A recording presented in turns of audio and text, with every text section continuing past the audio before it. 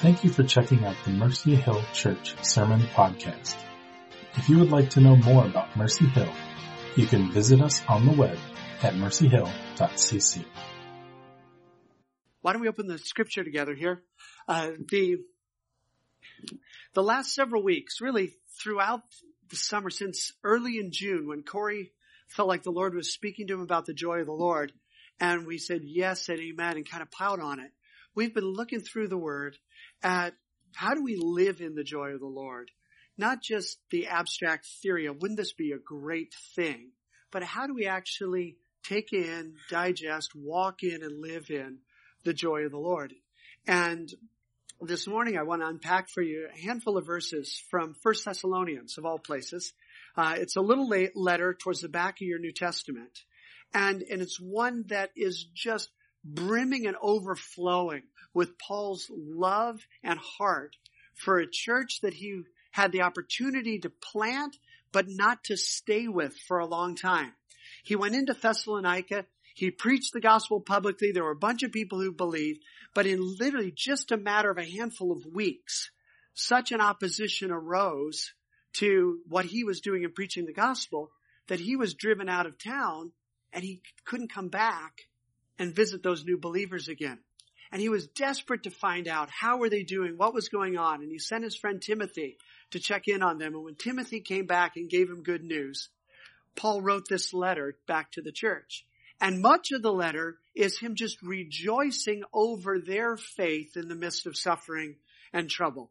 And you can see he's got such a burden to encourage them, but he also wants to tweak some misunderstandings and some ways that they could improve their thinking about stuff. And then it's like he tries to pack in so much stuff right at the end of the letter. And I don't know whether it was going to cost an extra stamp. That's a joke. If you wrote extra, or for what reason, but it's just jam-packed towards the end with like one-liner bullet point exhortations and urgings that clearly he feels are really valuable for them. But he's just rapid fire banging through these for them. And I want to jump in. Obviously, when we preach a section of scripture, we can't catch the whole thing. But in chapter 5, I just want to read through 14 through 19. But I particularly want us to get a grip on 16 through 18. So before we get there, I want you to work with me on verses 16 through 18. You ready to memorize a little bit of Bible this morning? Okay. Can we do that? All right. Can you say with me, rejoice always? Rejoice always. Say it on your own. You just memorized verse 16. Hey, you gotta love the short verses, right? Hey, so we do verse 17. Pray continually. All right, let's string those together. Hey, you're 2 for 2, right? And no extra charge for a second verse at church today. All right, so rejoice always. What's the next one? And then the third one is give thanks. Now, I'm cheating a little bit because verse 18 goes on a little longer than give thanks. It starts out give thanks. Say give thanks. It says give thanks in all circumstances. Ooh, that gets a little harder. I mean, it's not so hard to remember, right? We can remember that. It's harder to do. So let's drill it in a little bit. Let's start back at the beginning. Rejoice always. Continually. Give thanks in all circumstances. And the verse continues, because this is God's will for you in Christ Jesus. And because it's this will, God's will for you in Christ Jesus, does not apply only to giving thanks. It's a package. These are 3 things. What are they? What's the first one? And the second one? And the third is give thanks. In all circumstances, all the time, whatever's going on. Those 3 things are not really separate things, are they? Can you see? They've got to go together, right? Because somehow this idea of being full of joy, being in continuing communion with God, and overflowing with thankfulness are all connected together. So let's start it in verse 14, kind of get a running start. You'll recognize those as we go through them, and then we'll stop at verse 19. Verse 14, Paul says, and we urge you, brothers. You can tell he's in the urging mode here. We urge you, brothers, warn those who are idle, encourage the timid, help the weak, be patient with everyone. Make sure that nobody pays back wrong for wrong. But always strive to do what's good for one another and for everyone else. My 1984 translation says, always try to be kind to one another and everyone else. But virtually every English translation now will say, do what's good for one another and everyone else. And now verse 16. Can you help me with that one? Always. Pray continually. Give thanks in all circumstances, for this is God's will for you in Christ Jesus. And then verse 19 tells us, don't put out the Spirit's fire. It says, don't quench the Spirit. And that's the zone we're going to dig into some more today, right? And verses 16 through 18, what did those say? Rejoice always, pray continually, give thanks in all circumstances. Guys, that's pretty ridiculous. I mean, does anybody else think that's like, there's tall orders and then there's, you've got to be kidding me sort of stuff? I rejoice always. I mean, have you looked at some of the things we've prayed for each other about just in the last handful of weeks? There are challenges and pain in this church that defy rejoicing.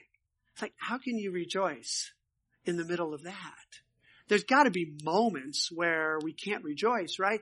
Or how do we fulfill the Bible's command to mourn with those who mourn? So Paul, what are you thinking? And pray continually? Come on, sometimes I go to sleep. Do you ever go to sleep? I know you do. I've seen you do it during the sermon. Right?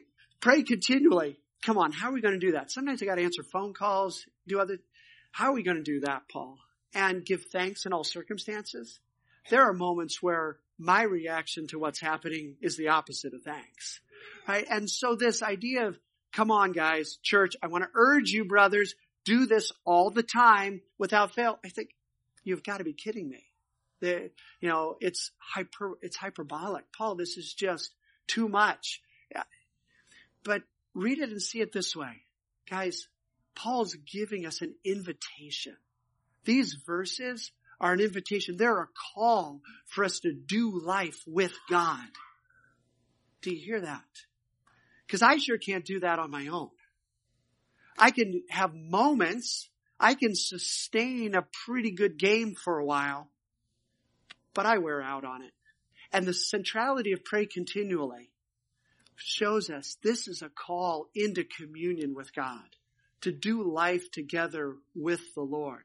Let me show it to you this way.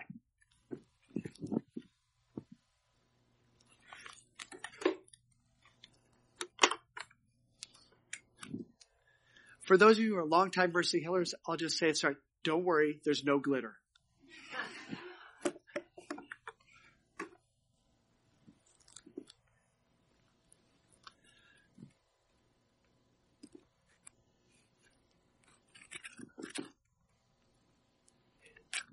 All right. So what do I have here? Bonus points if you're able to recognize both of these tools right away.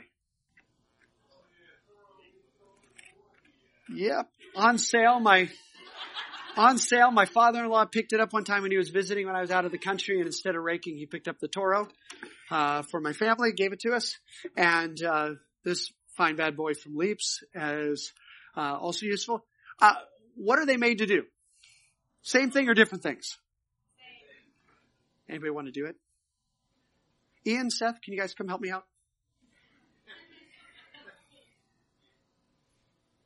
Right, because everybody knows where this is going, but it's a lot more fun if you actually do it. So, here you go. So can you blow Mr. Todd?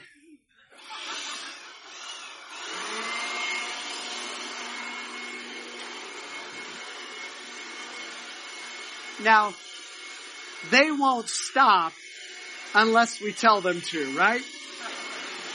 But which one of these two is going to be able to go on longer? And why is that?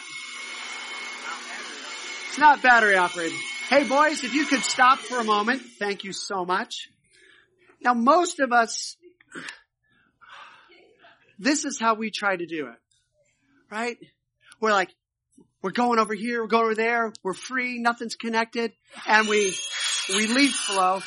But at some point, our batteries run out, and we say, okay, I know what I need to do. I'll go plug back into the Lord, get a recharge, and then I'll go back to doing it on my own. And go back doing it. Oh, battery ran out. I got to go back to the Lord. Time to pray again. Time to get back in my Bible. Recharge. Plug back in. Okay, now I'll get going again. I'll do my thing. Battery runs down. What do? We plug back in and that's the cycle that we live our Christian lives in.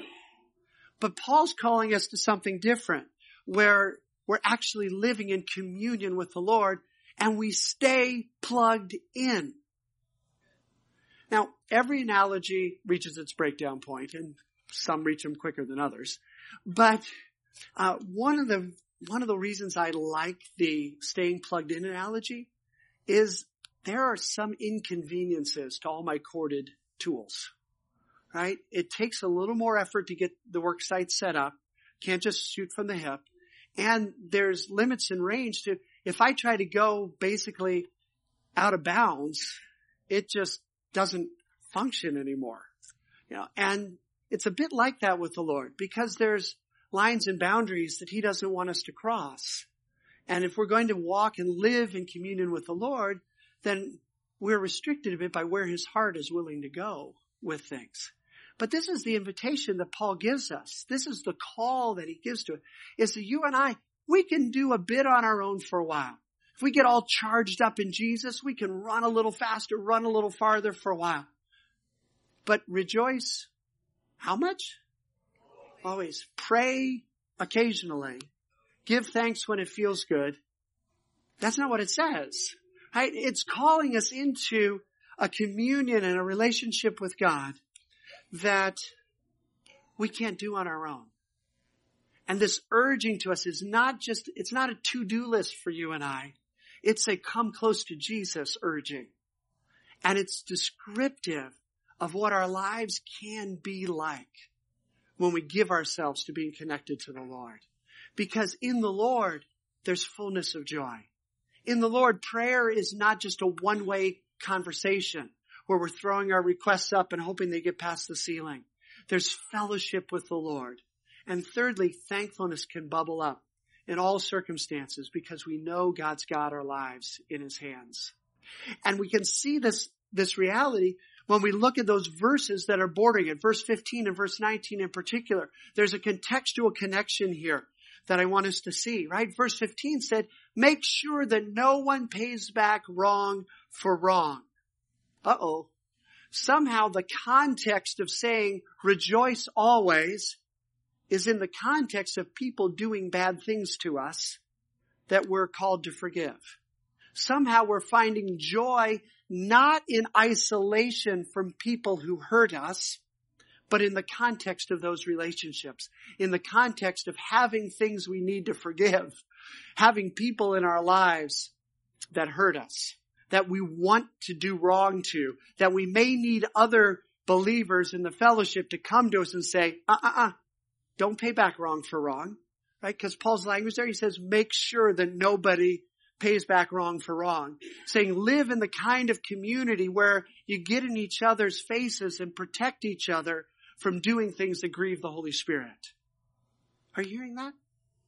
And he says, secondly, but always strive to do what is good for each other and for everyone else. Joy is not found in withdrawing from other people's needs and problems. Joy isn't found in withdrawing from the pain and the rough and tumble of difficult relationships. Instead, we find our joy. The place we rejoice always is in the context of serving others, of striving to do good to one another and to everyone else. That means that as a church, we're people who engage in the public sphere for the common good. It means that we don't find our ideal Christian life withdrawing from a society that's full of problems, that is going a different direction than we think it should.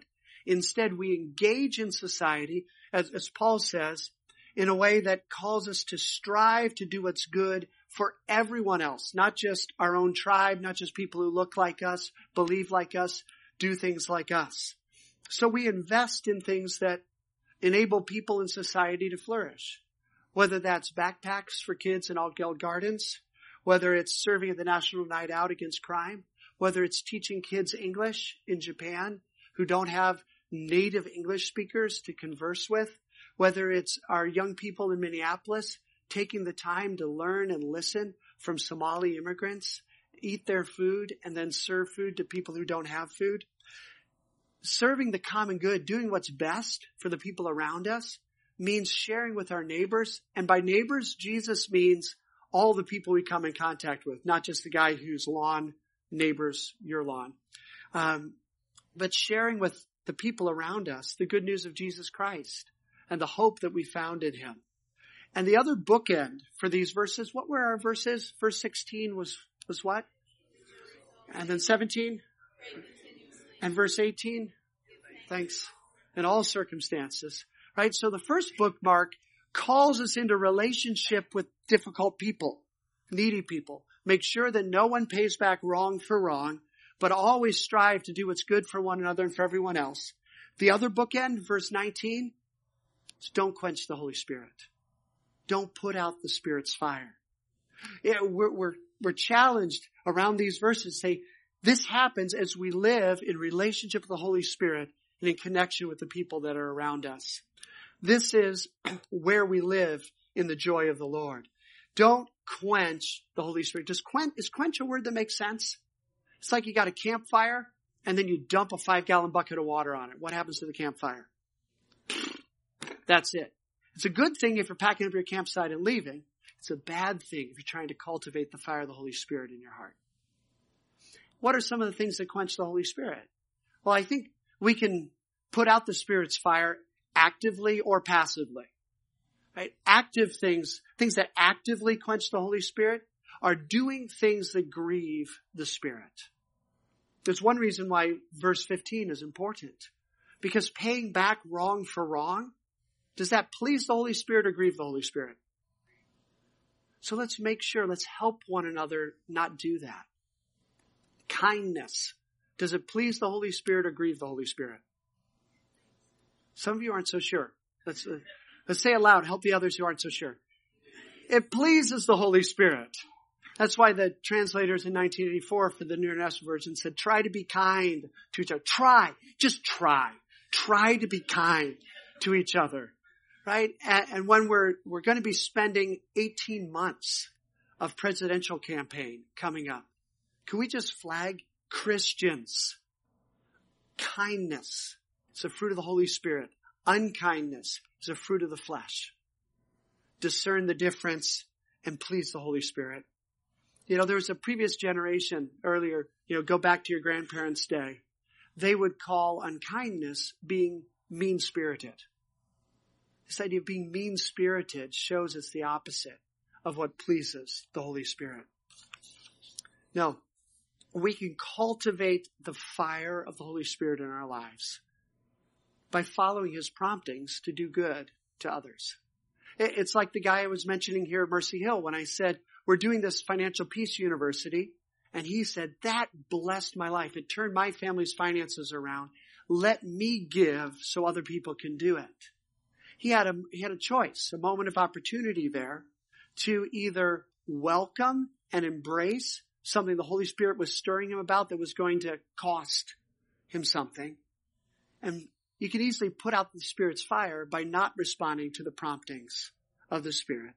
Or you can fuel them and you can blow on it by responding to it. Now, in a few weeks, we're going to be premiering a video here that was made for Mercy Hill that features the Hadley's story of welcoming Congolese immigrants into their own family. I've got about a 40-second trailer to share with you now, in which Steve just mentions this reality. And I want to do a couple things by showing this. One is just to highlight this example that you and I have choices throughout each week, and this coming week will be no exception, where we can make a choice to cultivate a prompting in the fire of the Spirit or to quench it. And it'll have to do with how we respond to other people who do us wrong and people who have needs. Verses 15, verses 19. And that will set the thermostat for verses 16, 17, and 18. What was 16? Rejoice always. 17? Pray continually. 18? Thanks in all circumstances, for this is God's will for you in Christ Jesus. Adam, if you'd be so kind.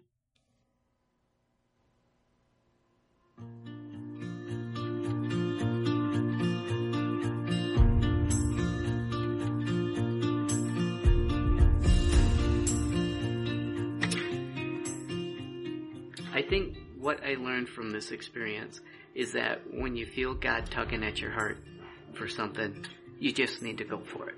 It's not always easy, but there's a reason for it, and you just got to do it.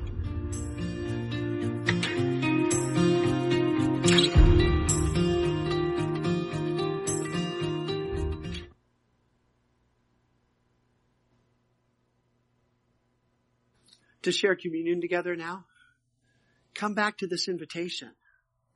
Jesus came from heaven to earth, not so that we could tick off some doctrinal boxes on an intellectual checklist, not so that we'd have a longer to-do list of religious requirements that we might try somehow to please him with, but so that you and I can live in right relationship with him, not beginning someday when we die, but here and now. And when Jesus was going back to heaven, he promised something to his disciples. He said, I'm going to send another comforter to be with you forever, the Spirit of truth. He said, I'm going to give you another one who's just like me, the Holy Spirit. And the Holy Spirit is the one who is always rejoicing, who's constantly in communion with the Father, and who is the fountain of thanksgiving in our hearts. He's the well from which we don't repay wrong for wrong. He's the source by which we're able to do good to others who've hurt us or have needs that seem to exceed our ability. And so as we share communion, we're not only remembering the cross and resurrection of the Lord Jesus Christ, we're proclaiming his death until he comes in fellowship with the Holy Spirit. Let's pray. Lord Jesus, thank you for these urgings that contain promise for us. Lord, thank you that your urgings in your word here are not just stuff that we're supposed to somehow do on our own, but you call us into connection with you so that they can be the promise of our life and walk in fellowship with you and your Holy Spirit. Lord, forgive us for our back and forth, charge up, run out on our own, come back for a recharge, run out on our own. Lord, we repent of trying to live for you without living with you. Lord, we come back to say, Lord, we know we need this connection. We need to walk in this consistent connection with you. So Lord, we thank you that on the night you were betrayed, you took the bread, you gave thanks, and you broke it. Said, this is my body broken for you. Take and eat in remembrance of me. Because Lord, we know that it's you that we need. You are our very bread of life. Lord, thank you that in the same way, after supper, you took the cup, and when you'd given thanks, you gave it to your disciples. You said, take and eat. This cup is a cup of a new covenant. Your own blood poured out for the forgiveness of sins. Lord, we need that. We need it today. Communion with you, not as a formality, but as the encounter with your grace that sustains us every day. Thank you in Jesus' name. Amen. These guys are going to be passing a little bit of bread, a little bit of juice back and forth. It's going to take a little while to make its way down the aisles. And as it passes, as it goes, go ahead and just take a piece of bread and a cup of juice. And let this be your own moment saying, Lord, I need you. Lord, forgive me for my disconnectedness. And Lord, help me to stay plugged in. Where you need to repent of seeking your energy, your life, your satisfaction, and other things besides Jesus, do that. His arms are wide open. And he will meet us here today. Let's do that. It's humbling for me to recognize the things that for years I've thought are peripheral accessories, add-ons that really aren't important, are things that Scripture considers vital and important. And one of the things I've had to come to admit about myself is I've been too busy to rejoice.